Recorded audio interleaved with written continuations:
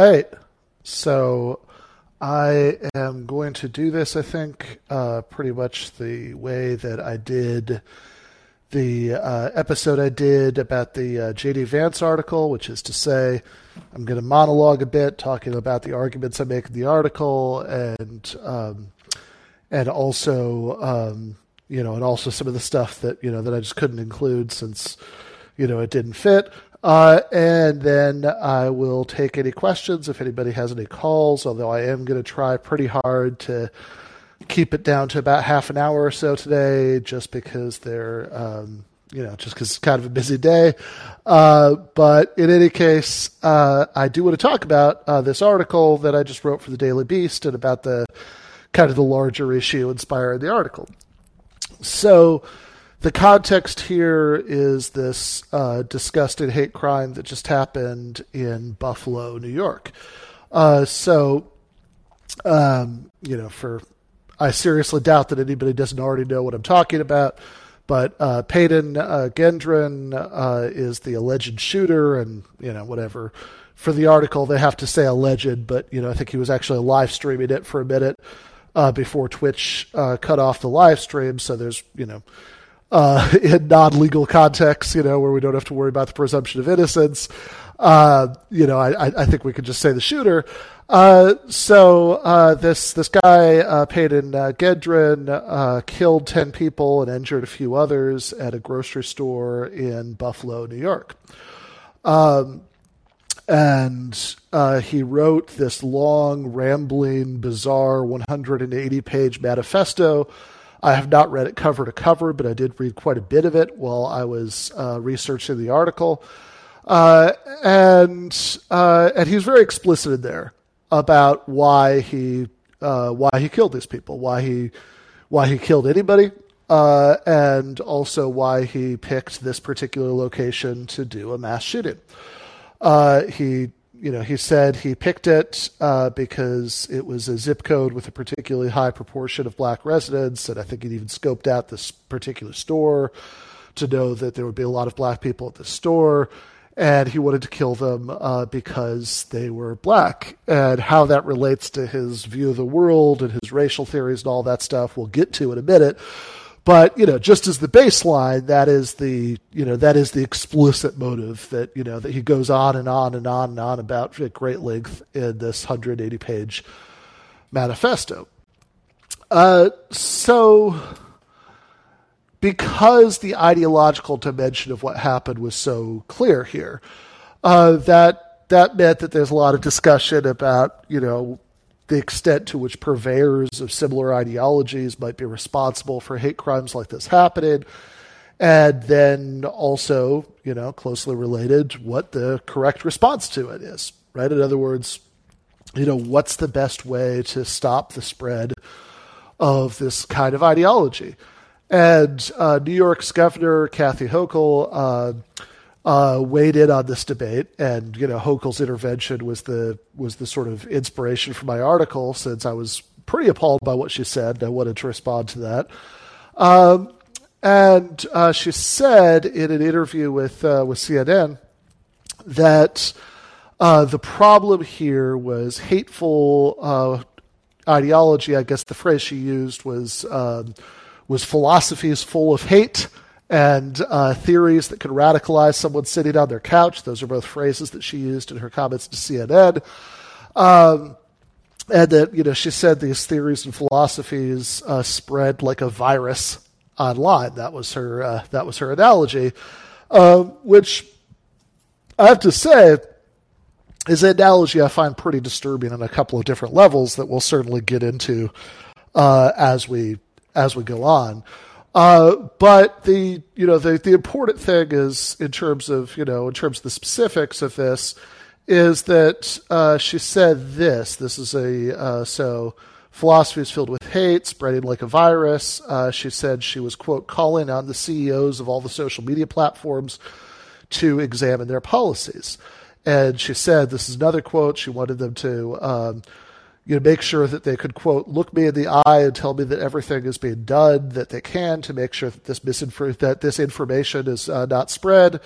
These theories that result in the radicalization of a young person sitting in their house. Okay, couple of initial points about these comments. That, this fairly powerful office holder, it's the governor of one of the, major states, is, exercising pressure to try to get social media companies to ramp up censorship online. And so I want to talk about both the sort of analysis that she's given of how it is that racist ideas spread and, what their causality is in hate crimes, and also the solution that she's prescribing, which is increased social media censorship. So as far as the analysis, this is not an analogy that's original to me. It's one that many people have been bringing up. Sorry, I just, when I said many people have been, just thinking about, former President Trump, a lot of people are saying, right? But I have seen several people, explore this analogy in one direction or another between hate crimes like this and like the Rwandan genocide in the 90s, which there's a very popular liberal narrative that says that the cause of that genocide was these hateful radio broadcasts that were put out. That encouraged Hutu people in Rwanda, which is the ethnic majority, to murder members of the Tutsi minority. And there's this, and the way she puts that, right, that these theories will radicalize people, who are sitting on the couch, makes it sound as if there are people who are like stable, well-adjusted members of society who when these, philosophies filled with hate spread like a virus to them through social media, that then takes them from being perfectly safe people to being, people who will commit hate crimes. As a point of historical interest, this description of the Rwandan genocide is one that people who actually know something more about Rwanda than I do seem to uniformly say is absolute nonsense. It's an urban legend. That the idea that the civil war in Rwanda just happened because of these radio broadcasts is crazy, right? That for many reasons, right? That the idea that people who are living together in peace and intermarried and all that stuff just suddenly one day become, hate-filled purveyors of genocide just because they heard some hateful radio broadcast doesn't make a lot of sense on the face of it. Honestly, it feels a little racist and dehumanizing because, what do you think Americans would do that given the radio broadcast? Maybe Kathy Hochul does. And also just doesn't make sense on the face of it because because only like 10% of homes at the time the genocide happened even had radio transmitters. And these particular broadcasts didn't even reach most of those people. So, it's probably not true in that particular case. And in general, this idea that like all you have to do is sort of cut, you have somebody who's at home, like they're whatever, having a nice night and playing board games with their family. And then they see some hateful stuff on the internet and suddenly they become full of hate seems to be a story about cause and effect that is at the very least pretty simplistic. I think we could say that much. But I think even putting that aside and also other issues, which we can talk about in a minute about, the complexities of trying to figure out causation in the case of mass shootings, I think it's important not to undersell just how extreme and disturbing this comment is for the governor of New York. Because this isn't just a call for, like, mass, when she says this information spreading online, she's not just talking about, like, Gendron's initial attempt to live stream the shooting, which, of course, was shut down by Twitch within 2 minutes of the broadcast starting, because obviously they don't allow stuff like that. She's not even just endorsing existing policies like the one that Twitter has, for example, which I quoted in the article, which bans the expression of hate towards, quote, a person, group, or protected category, which, is already starting to raise free speech issues, but at least that's just about the expression of hate. But she's going a lot further than that, right? Because one, if that's all she meant, well, all of the platforms already have policies like that. She's certainly not just talking about policies against incited violence, because every single platform already has policies. Every single significant platform already has policies against incited violence directly.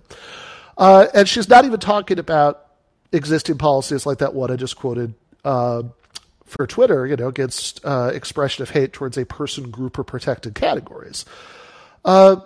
She's going a lot further than that, right? She's talking about theories and philosophies. Those are the terms she used that are linked to hate, right? So it's not just that you can't express hate, it's that you can't endorse, advocate, or just read other people advocated theories or philosophies that are deemed to be hate linked.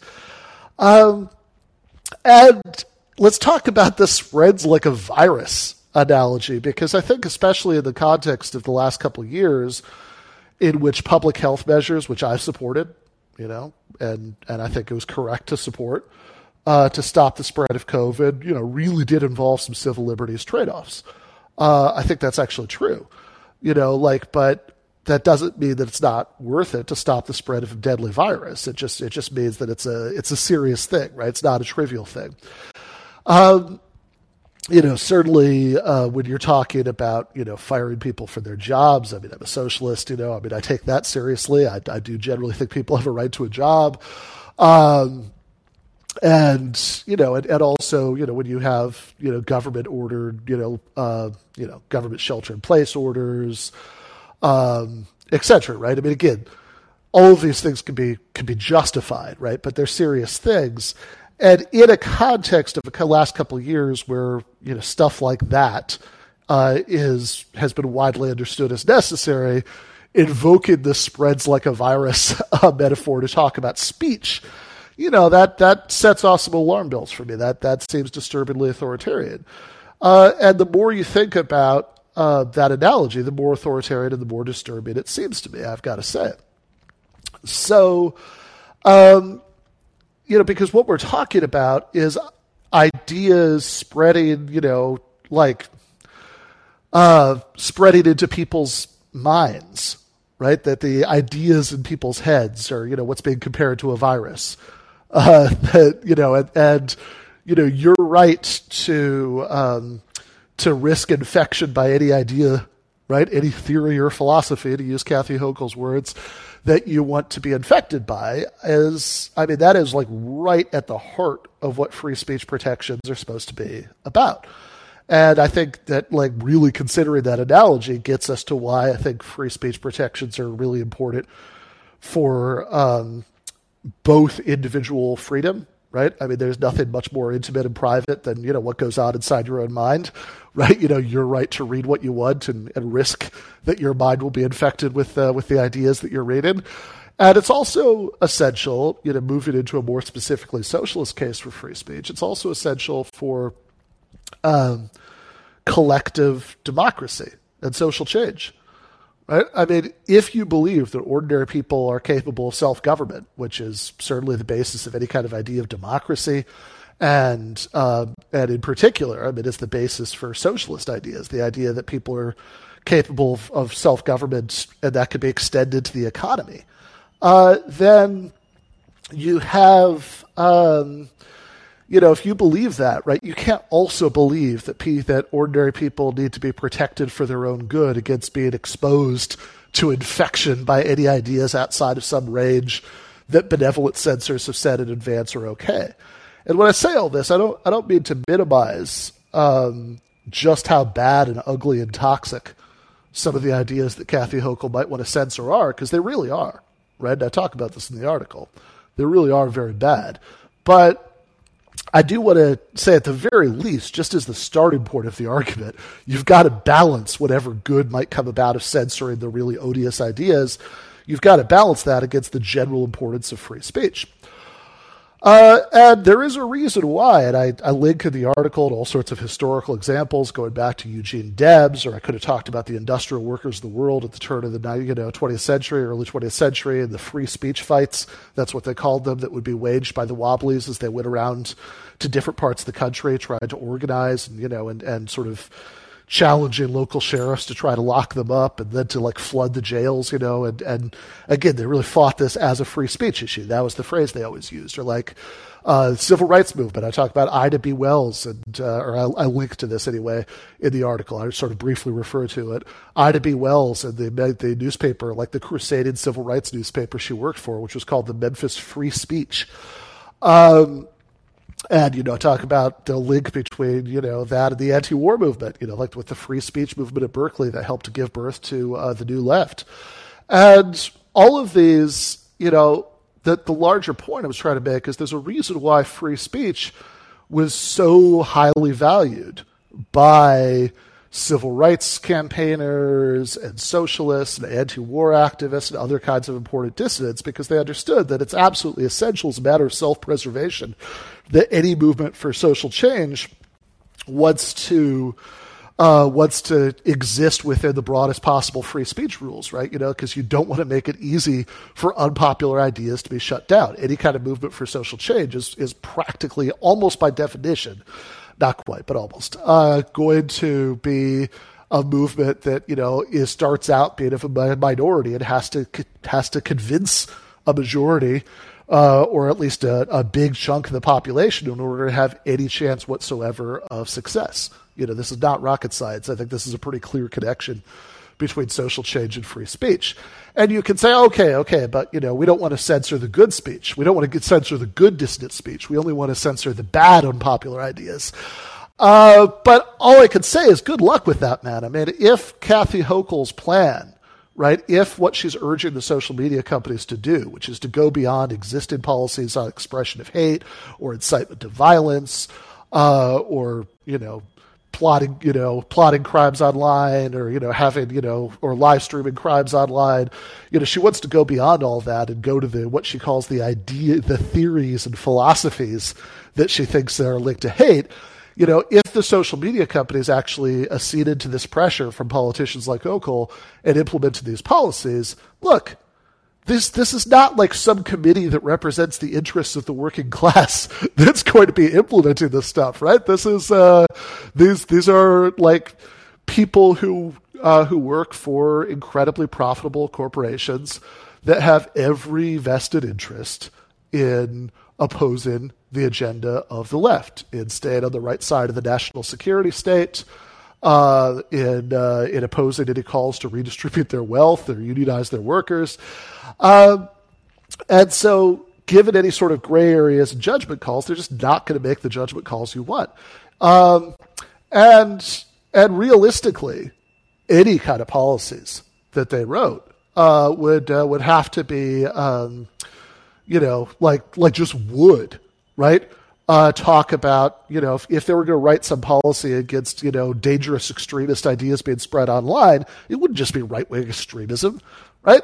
They would say, I guarantee you 100%, whatever policy it was, would say, dangerous extremist ideas on the left or the right, right? That is just how it would be. That's what the policy would say. Never mind how the policy would be interpreted by the corporate, for-profit, wealthy people who are ultimately making the final judgment calls on what kind of censorship protocols would be in place. So I realize, of course, that from a certain kind of mainstream liberal or libertarian perspective, there's an argument you could make, right? Like I link in the article to this classic XKCD webcomic called Free Speech, where in a very preachy, annoying way, the webcomic says, if you're censored online, that's not really a free speech issue, because free speech only protects you, is only about what the government does, not what private companies, not what private companies do. Private companies, they can, they can do what they want, right? That's fine. That has nothing to do with freedom of speech. Which, of course, as a socialist, I reject that utterly, because the entire basis of socialist politics is the insight that private economic power can be oppressive. It's like oppression is and unfreedom are not the exclusive preserve of government. right? Certainly. Uh, so um, the so So given that, obviously this argument doesn't hold any water for me, but let's say you disagree with me about that, right? Let's say you're not a socialist and you do think there's a fundamental difference here. Well, I would still point out like historical examples that have always been treated as big free speech issues, by like even good liberals, like the McCarthy era Hollywood blacklist. That was a public-private partnership in much the same way. In other words, under government pressure, the private companies were using their private economic power to blacklist people for membership in the Communist Party or being fellow travelers or being unwilling to inform on other people. And look, that wasn't the government doing anything. It was the government nudging private companies to do it, and in very much the same way Kathy Hochul wants to nudge the social media platforms to implement censorship protocols. Okay, so you could agree with everything I've said so far, right? You could think that these are all pretty reasonable. You could think that these were all pretty reasonable concerns to have as far as like sort of general concerns about freedom of speech, and specific concerns about the likely bad effects of weakening online free speech protections in response to the hate crime of Buffalo. You could agree with all that, but you could still say, yeah, Ben, but I don't know about this because, okay, sure, fair enough. We don't have very many free speech protections in our society right now as is. We do, after all, live in a late capitalist hellscape where most people work in non-unionized workplaces where the employment is at will. They could absolutely be fired for their opinions. But so, maybe it's not great to further weaken what few free speech norms we still have. Maybe that will have bad effects. Maybe that will make further social change more difficult, etc. But that's a little theoretical. That's a little speculative. And what we have to weigh that against is the good that could come from saving the future victims of hate crimes like what just happened in Buffalo. And dealing with that argument is the last section of the article, and I just want to briefly rehearse that argument before I start taking calls.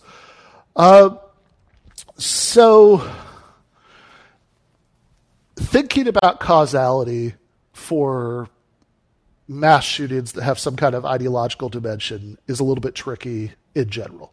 And I think that's true whether we're talking about black nationalist mass shootings, of which there have been several in the last several years, or like mass shootings like the one in Florida, at the Pulse nightclub, where the guy, as far as I can tell, at least from reading about this, maybe this is wrong. I mean, I know his, parents came from, came from Afghanistan. I think he's second generation, but I mean, he himself had never, I see no reason to think that he'd ever traveled to the Middle East and like met anybody from ISIS. He was a security guard in Florida, but it sort of suited the particular ideological dimensions of his fantasy life to make a big show of pledging allegiance to ISIS before he shot a bunch of people.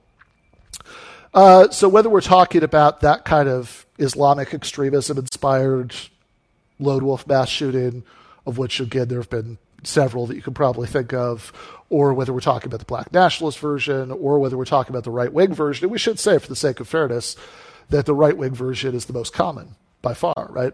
But whichever we're talking about, it can be a little bit tricky to sort of draw a direct line between the ideological influences on the shooter's view of the world and, how they justify hating the particular people they hate and their decision to engage in a mass shooting, for several reasons, right?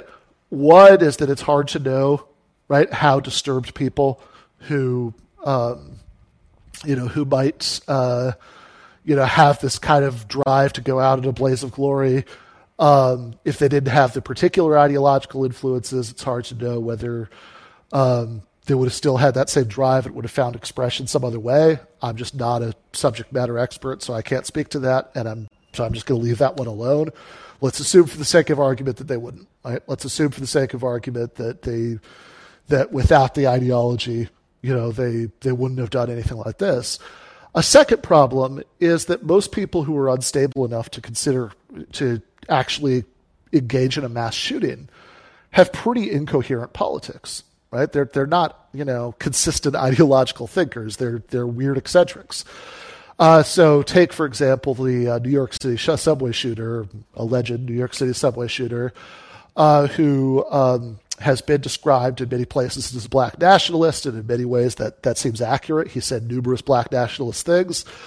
I think he says somewhere that he like fantasized about if Malcolm X had gone to Cuba and learned guerrilla warfare and come back and overthrown white supremacy in the United States. But then he also says, like, in his many videos and weird postings, the New York City subway shooter also like did a lot of like victim blaming about black people who were shot by cops, and saying it was their fault, they had it coming, that if you play stupid games, you get a stupid prize, I think was the phrase he used that I quoted the article. So that's pretty incoherent, which again, I think is not surprising given somebody who's unstable enough to do that. And it based, at least on the parts I read of this rambling 180-page manifesto by the alleged Buffalo shooter. Again, if we're going to play that game and call him alleged, even though I don't think there's really any realistic doubt about it. Those of us who aren't on a jury and are just trying to figure out what's true. But in there, he, in one breath, he pledges allegiance to the far right. He actually calls himself a fascist, or I guess technically the phrase he uses is eco-fascist. He says, yes, I'm a white supremacist. He describes himself as an ethno-nationalist, but he also describes himself as a leftist. He in fact, the phrase he uses is that his politics these days fall into, quote, the mild, moderate, authoritarian left category, although he would prefer to be called a populist. And he also says he hates conservatism. Okay, so what the fuck do you make of all of that? I mean, how is it, how could you be a mild, moderate leftist and also a self-described ethno-nationalist authoritarian fascist? You can't be. I mean, it's just incoherent gibberish. It's a mess. I read Glenn Greenwald's Substack about this. I agree with parts and disagree with other parts. We can get into that if any callers want to bring it up. But I have, there's a point, like Greenwald even brought my attention there, and I looked it up in the manifesto and found it, where he even says, he even approvingly cites an article in the magazine where, my name is on the masthead, Jacobin, although I think the way Greenwald puts it is slightly misleading because he says he heaps praise on this article. He doesn't really heap praise on it. He in like one part of one one sentence, he says, I can't say it any better than, and he has a link to it.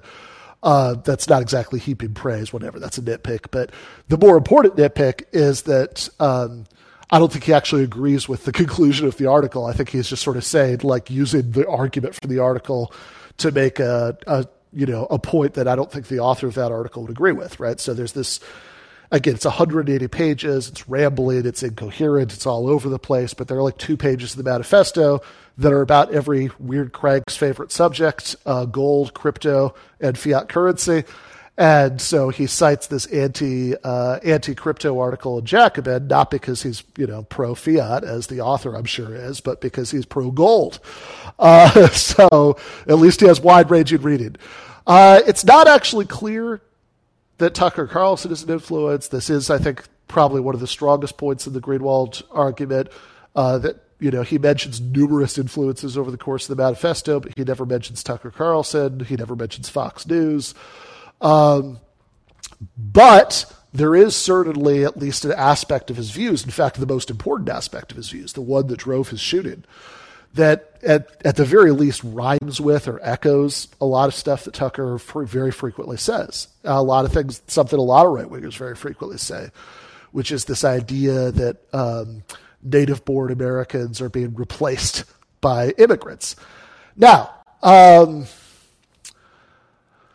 the version of it that the shooter had is a little bit different from the Tucker Carlson, Fox News, Charlie Kirk kind of version of it, because typically, great replacement cranks and hysterics are talking about native-born Americans in general, like people who are born in the United States being replaced by immigrants, whereas the Buffalo shooter has this, like, his own kind of more eccentric version of it, where he says, look, he says white people shouldn't live in Nigeria and black people shouldn't live in the United States because it's a white country.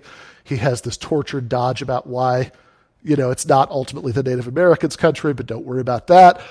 So he thinks now it's a white country, and so non-white people shouldn't live there, which means that even black people who are born in the United States could still be counted as replacers because they're part of the, they count towards the eventual replacement, which would be, white people no longer being a majority of the American population. So that's his view. Okay. Now, Greenwald is very concerned to show that Carlson can't be blamed for this and that his version is really different from this guy's version or whatever. I think that's like half right for reasons I've been talking about, but I also think it's sort of half irrelevant because presumably the concern is not just this one shooting, but like future hate crimes. But to me, I would actually take it the other way around. And this is probably the last point I'll make before I take a couple calls and then wrap up, which I do want to do pretty quickly. So I would say, look, even putting aside any sort of messiness about trying to figure out the causality of shootings like that, the fact that the kind of hateful, bigoted nonsense that inspired him, right? People say, "Ooh, they're trying to replace us as the majority. They're trying to bring in this new group who will replace us." And yes, I do accept the point that liberals say stupid shit about demographics as destiny. And in some ways, this is just that thought attached to a lot of hysteria and paranoia, and and nonsense claims about intentionality. But the fact that basic thought is expressed by somebody like Tucker Carlson, who is like one of the most popular cable news broadcasters in the United States, the fact that it's expressed by numerous like elected Republican officials, etc., tells me that the idea that you're going to stop the spread of that line of thought with, just by, you're going to stop it just purely by, with censorship, just strikes me as asinine given that reality. Because come on, let's be real about this. Tucker Carlson is not going to be censored. Right? Josh Hawley is not going to be censored. None of those people are going to be censored. Outside of truly extreme circumstances, like the Capitol being stormed by rioters whipped up by the president, which, got the guy who was just barely president for another couple weeks kicked off of Twitter. Outside of truly extreme circumstances like that, and unfortunately in the United States of America, mass shooting is not one of those, we're just not going to get censorship directed against prominent figures in media and elected office. In fact, in the Hochul interview, when the CNN interview were brought up, oh, what about, these prominent reactionaries in media and politics saying replacement things? Hochul wasn't like, yeah, and I want to kick him off Twitter, because she knows that's not going to fucking happen. She was like, oh, well, we should call them out. It's like, okay, call them out, but, we've moved the goalposts a lot, right? Like, you're no longer claiming that censorship can solve this problem, right? Censorship is for the little guys, right? What that means is, yeah, sure, some of the, more uncouth conspiracy cranks and, what I call the article World War II reenactors, who say a really crude, obvious version of the replacement shit, that's like, that has less finesse than a master propagandist like Tucker Carlson would put on it. Those people might get the boot. But Tucker Carlson's getting the boot. The numerous other people on Fox who say replacement things aren't getting the boot. Republican politicians who say shit like that aren't getting the boot. None of that's happening, right? So I don't think this would even stop the spread of this idea, but what it would do is it would create new weapons to be used to censor the left, which is much less, unfortunately, much less institutionally powerful than Tucker Carlson or Josh Hawley or any of these other ghouls. And so the very, very last point before I take questions is just this, right? Given that I don't think censorship is going to get it done, right? I don't think censorship, even if it was worth it, and I actually don't even think that, because I think that the idea of throwing away free speech protections that are important in themselves and important for the possibility of future social progress would be worth it if it stopped, if it significantly reduced the number of hate crimes. I think that calculation is a bad calculation. I think the number of people who could die as a result of just the left not having more influence in government, it vastly dwarfs the number of people who are going to die in hate crimes. So I think that it's a dubious calculation at best, but I also think the premise is bullshit. I think that it's just not true that you could stop the spread of this kind of line of thought, from infecting people's minds through censorship. It's just not going to work. I think you need to win politically. I think the left needs to be, I think we need a renewed and more self-confident left that can win the political war against this bullshit. Because ultimately, why is it that this replacement nonsense is appealing to people? Why is it that that's a narrative that you have an increasing number of people who are willing to buy?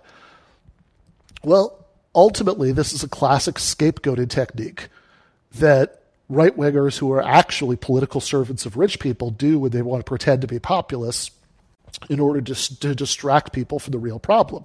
The whole premise of the replacement bullshit is that the interests of native-born working-class people and working-class people immigrating from poorer countries are counterposed to each other. That, they're the threat to your well-being, rather than the threat to your well-being being the corporate oligarchs who are actually a threat to both your well-being and the well-being of the immigrant part of the working class, because they have been spending the last several decades, imposing austerity and fending off any attempts to redistribute their wealth and, smashing labor unions. So ultimately, I don't think this stuff can be defeated by cheering on corporate censorship. I think it can only be defeated by telling a better story that's going to be more compelling, and just the left defeating the pseudo-populist, right-wing, ghoulish scapegoaters politically. There's just no substitute for politics. You can't censor your way out of this problem. So that's my take. But with that, I'm going to open up the lines for people to tell me that I'm wrong, or to tell me that I'm right, or to make tangentially related comments, as the case may be. I see we've got a couple of callers. Going to take the first one, who is Owen. Hey, Ben, how are you today? I'm good. How are you? Doing well. Thank you so much. I'm a longtime fan of yours from first seeing you on This is Revolution podcast. And my question today is in reference to not specifically the censorship when it comes to the Buffalo shooting, but just censorship in general when it comes to unionizing. So what I wanted to ask you was, do you believe that the censorship of burgeoning unions and organizers online could be just as severe as the constant shadow banning of sex workers on these same social media platforms? Yeah, absolutely. So yeah. First of all, thank you for the initial comment. I love This is Revolution, but yeah, I think it could be right. I think this is what always gets me about those people who have left or sort of soft left views who are somehow in favor of corporate censorship, because it seems like, okay, if you don't think they're coming for you, given that you advocate all sorts of things that are terrible for their profits, the only way that could make sense to me is if you don't think that they're ever going to, that you're ever going to be a big threat to those profits, right? In other words, if you think that you're always going to be so marginal that you'll never be worth censoring. And yeah, I think that right now, it's not happening, which is good.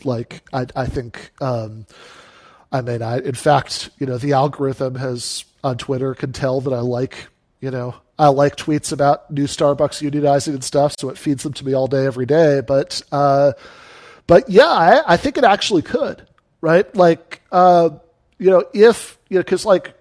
stuff like the Starbucks unionizing or the warehouse in Staten Island is really important, and it's really inspiring because, symbolically, it's significant, right? In other words, like Starbucks is something that's super visible. It's everywhere. There are a million of them.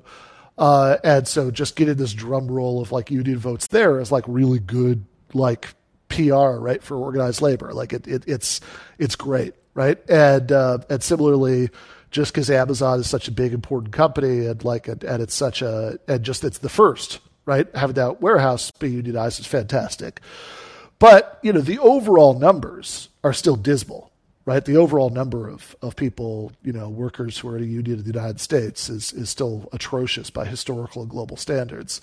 So yeah, I think that I could absolutely imagine a scenario where that reversed itself, and if inshallah, we actually did get to the point where there was like 20%, 25%, 30% of workers were in unions, where people were more confident about going on strike, where you had maybe some like general strikes, like in the 1930s, there were like a bunch of cities that had citywide general strikes and sit-down strikes, and if things like this were happening, and the stuff that was going on in the 30s when these general strikes and sit-down strikes were happening, which was to say there was actually a lot of violence, right? Like, because, employers would bring in union busters and workers would defend themselves, and there would be some pretty violent clashes. And so if we got to the point, if the class struggle heated up to the point where stuff like that was happening again,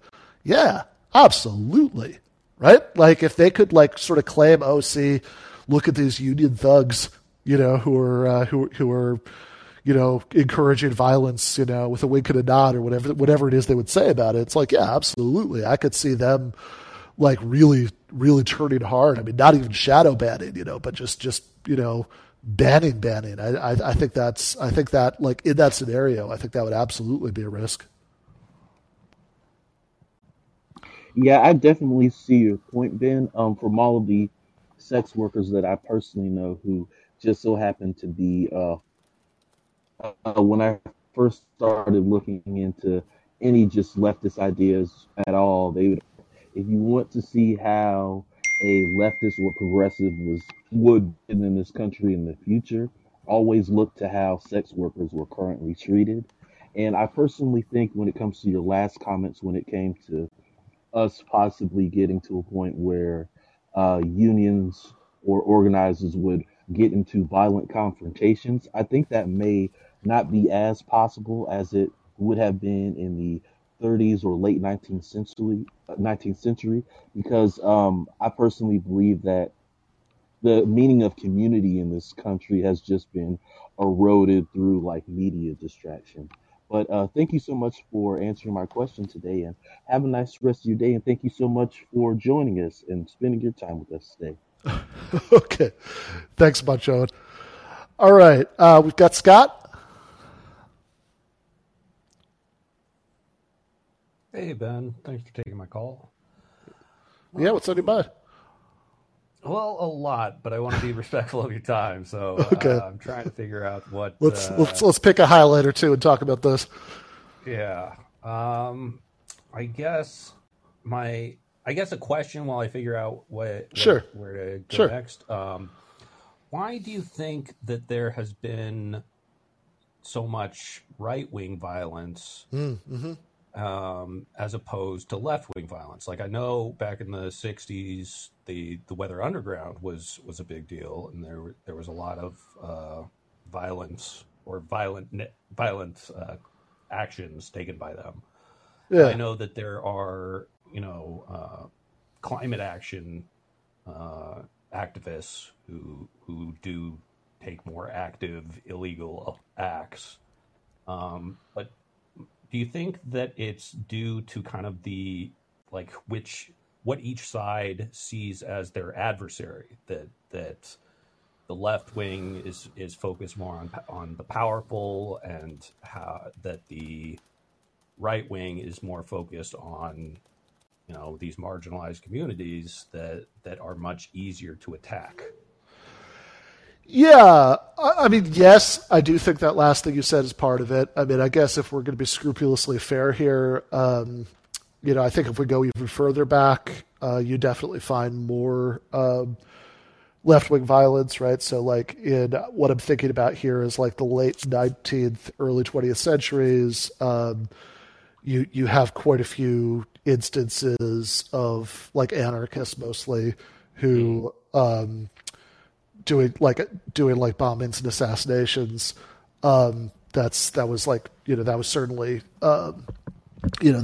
much more much more common. And then you could like in Europe, but also to an extent in America, right? That's the think about Haymarket Square and all that stuff, right? So yeah, and and then I guess if we want to think like I mean this is something that like Vladimir Lenin like wrote like polemics denouncing, right? I think he has like an article or pamphlet called On Individual Terror, where he talks about how this is like a petty bourgeois distraction that like under because you need like mass movements for social change, not like individuals sort of try to do these spectacular acts of violence, and how the sort of theory behind them that like you could do these spectacular acts of violence and then that would somehow inspire the people to like rise up to support you never really pans out. But all of that said, I think you're probably, in fact, I think you're definitely still right that like, I think that, that right-wing ideology, like it is probably, especially if we're talking, and I guess we need to separate out a little bit, what's sometimes called like lone wolf terrorism, which would be, like the stuff in Buffalo, or for that matter, like some of these like Islamic fundamentalist mass shootings, like the one at the military base or the one at the Pulse nightclub.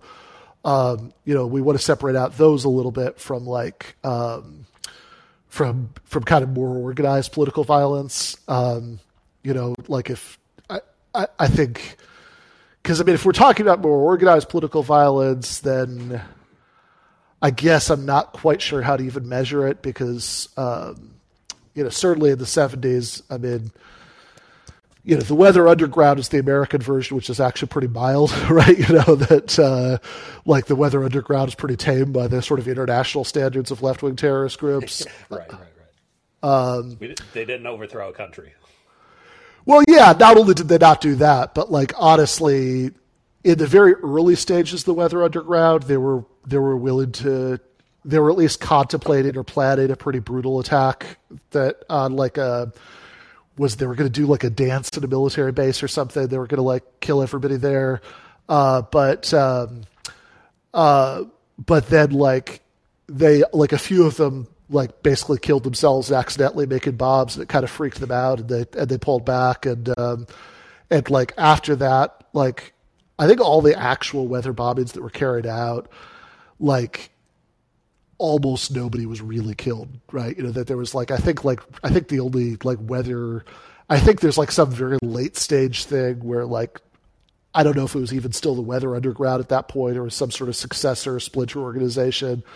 Like I think killed a couple people in a bank robbery or something, but like by and large, they were pretty, vegetarian as terrorist organizations go, right? Yeah. But like, if you look at like the Red Brigades in Italy, or like the Red Army faction and in Japan, groups like that, I mean, like I think they're like much more like willing to use like violence. And then like you kind of referred to, you're talking about overthrowing governments, and then it's like, okay, then it gets really complicated, right? Because it's like, are we also talking about stuff like the IRA, right? I mean, is that because there's certainly like the kind of certainly like the 1970s kind of iteration of the IRA, is very influenced by everything that's going on in the 70s, right? That kind of like idea of like a wave of world revolution, whatever, that they kind of situated themselves in, and like there was also there's also plenty of socialist influence in the history of Irish republicanism, which is a good thing, but like, but I mean, in many ways, like that's part of the left, right? And they certainly killed plenty of people, over the decades, the Troubles, 70s and 80s and going into the 90s, and, included civilians. And even like, and even something like, the ANC in South Africa, right? I mean, that's like a justified liberation struggle if anything ever could be. But also the armed wing of the AMC, I forget the phrase, but it's like it translates to like spear of the nation. Like, they would definitely use tactics like the kinds of bombings and stuff that would be, we would call terrorism in other contexts, right?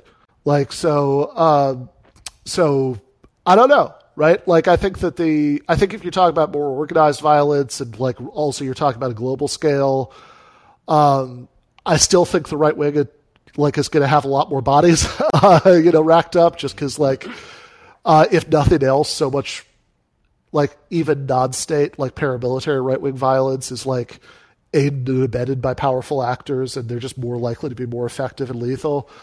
But yeah, I mean, certainly if you're talking about like lone wolf violence in the contemporary United States, I do think that's much more often right-wing than left-wing. And it's a little bit messy because I kind of mentioned earlier in the monologue like some of the mass shootings the last several years that have been carried out by black nationalists, and is black nationalism left wing or right wing? That gets messy, right? How you want. Yeah, that's what spurred the question was you talking about how the Buffalo shooter had some left wing views while being inconsistent with all the white nationalist stuff. Yeah. No, I think right. No, exactly. So it's like. And I think that, there's certainly versions of black nationalism that, have more of a, socialist kind of flavor to them, although there's a lot of black nationalism that's we sort of instinctively classified as left-wing because it's a movement of oppressed people, but, also a lot of that stuff is, pretty right-wing when you start to dig into it, so very socially conservative, very pro-capitalist, et cetera. But yeah, I don't know. I mean, I do think at least that the best kinds of left-wing ideology aren't very prone to these kinds of acts of violence because they're about social solidarity and, sort of mass power of working people. But, I don't know if that's stacking the deck to say that that's, I don't know if we're comparing like to like, if we're comparing that to all of the right wing. But I don't know. I mean, I guess probably... I think probably your initial explanation is as good as anything, right? That it's that to the extent that you're told that your enemies are enemies with lots of it, are systems and institutions, you're less likely to think that you're going to be able to make a meaningful contribution to combating that by just going out and finding some people to shoot. Mm. So, I mean, I think that's somewhat plausible, but also, I mean, it's tricky because there is that guy who in what was it 2017 or 2018 maybe who shot up the who shot all those congressmen while they were playing baseball, right? And was supposedly a Bernie Sanders supporter. Yeah, he was So I actually read a little bit about this guy, and I think that he was a Bernie supporter apparently, but he was, he wasn't a Jacobin magazine reader kind of Bernie supporter, right? Let's put it this way, he was the kind of Bernie supporter who, during 2016, he had a Bernie sticker on his car, but he didn't take off his old Obama sticker. He was in that lane. Interesting. He was apparently a big Rachel Maddow fan, and he was very worked up about Russiagate and stuff like that. But he also had some Bernie-ish economic views. So I don't know, it's and whatever. That's that's not an uncommon kind of person, right? Because lots of people are confused ideologically. So you get lots of people are sort of stuck at some weird transitional phase, and they're whatever, it happens, but. But yeah, right. So, but there is that guy who had some pretty left-wing economic views, but still thought that he was somehow helping something by opening fire on members of Congress, which doesn't make a lot of sense because one thing that in fact, actually, I think what happened is honestly kind of the best case scenario, which is that it's something that people will maybe vaguely remember happened and bring up as a, well, what about this time, right? You know, like, because you could easily imagine under other circumstances that being a disaster for the left that happened. But like, it's certainly hard to imagine a scenario where people would see like a bunch of congressmen being shot, you know, by some crank and think, oh, I'm going to look into the crank's views. He's probably right. Right? You know, it's like that's not going to happen, right? Like it's at best nothing is going to happen, and at worst the opposite's going to happen. So it doesn't make a lot of sense. There's nobody planning a mass shooting looking for a reason. You know? Well, this is the thing. I mean, I think oftentimes they are looking for a reason, but I think that, you know, I mean, just not to be too simplistic about it, I think that the kind of people who do mass shootings, it's not well thought out. Let's put it that way. Right. You know, I mean, it's like this is something that people like. I don't know. I think there's like a psychological dimension to why people do this that I don't completely understand. But like, as like, I think the idea that like everybody will know what they did is some kind of big part of it, right? You know, that like, but I don't, you know, but again, people, it's like, it's not that surprising to me that like the Buffalo shooter described his political ideology in these weird, incoherent ways, or that like the, you know, the New York's, you know, subway shooter was like kind of like a black nationalist who sort of hated black people. You know, it's like, because like, I don't, you know, this is not an act of like a balanced, thoughtful person, right? Like this is the act of somebody who's like really angry and unstable, and they're looking at something to do with it, right? And like maybe that's also part of why it tends to be more right wingers, you know, at least for like the mass shooting kind of political violence, that it's like, it's just something that like, you know, like there's just more, you know, I mean, it's not like leftists aren't angry or shouldn't be angry, right? But it's like there's like a little bit more raw rage if you have this like kind of, you know, view of the world where, you know, it's like you have these whole categories of ordinary people who are the problem.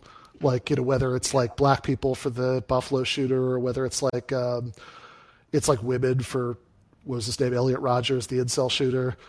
You know, it's like maybe just going around every day thinking that like there's some big category of ordinary people who are like really menacing to your interests and like really horrible. Like maybe that's just like something that, you know, lends itself a little bit more to doing this stuff. That's what I meant by they're not looking for a reason. They already have their reason. Right. Yeah, they're maybe looking for a justification. Yeah. If you have another minute, Sure. I couldn't figure out a question, but I just wanted to bring up something about the dangers of censorship. Yeah. Reddit recently implemented a change to their blocking system. I don't know if you're familiar with it. I'm not, no.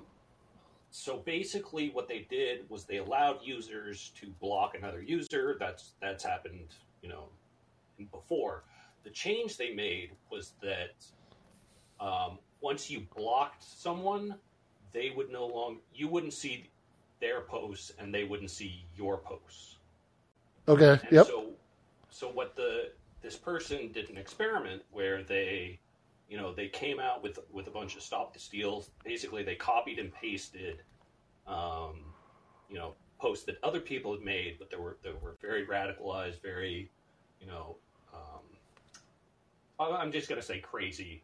Sure. Kind of posts. And what they did was they put these posts up, and then, they'd get a couple hundred upvotes, couple hundred downvotes, but anytime somebody would make a comment and stand up to them, tell them to fuck off, whatever, Yeah. They would block that person. And then they would go again, do another round, and they'd get, a couple hundred more upvotes and get more people. And so it just exponentially came up to the point where he was blocking out the people who were potentially going to stand up to try to disagree on things. And so he ended up getting much more promoted because he was figuring out how to target his audience. And it was, it was stopping people from being aware even that these sorts of things were happening. So leaving it to the social media companies to figure out ways to protect people, quote unquote, is a dangerous thing. Yeah. Well, I'm certainly with you on that. All right. I probably should actually cut off there for today, but thank you so much for the call. That was really good. I'm also taking your capital class and really enjoying it. Okay. Well, thank you so much for that, Scott. That actually reminds me I have to email people about changing the time slot for this weekend. But yeah, I really appreciate that. I've been enjoying teaching that. It has been a blast to, kind of have those class discussions. I think I've learned a lot from it every week. But anyway, all right, I'm going to cut it off there.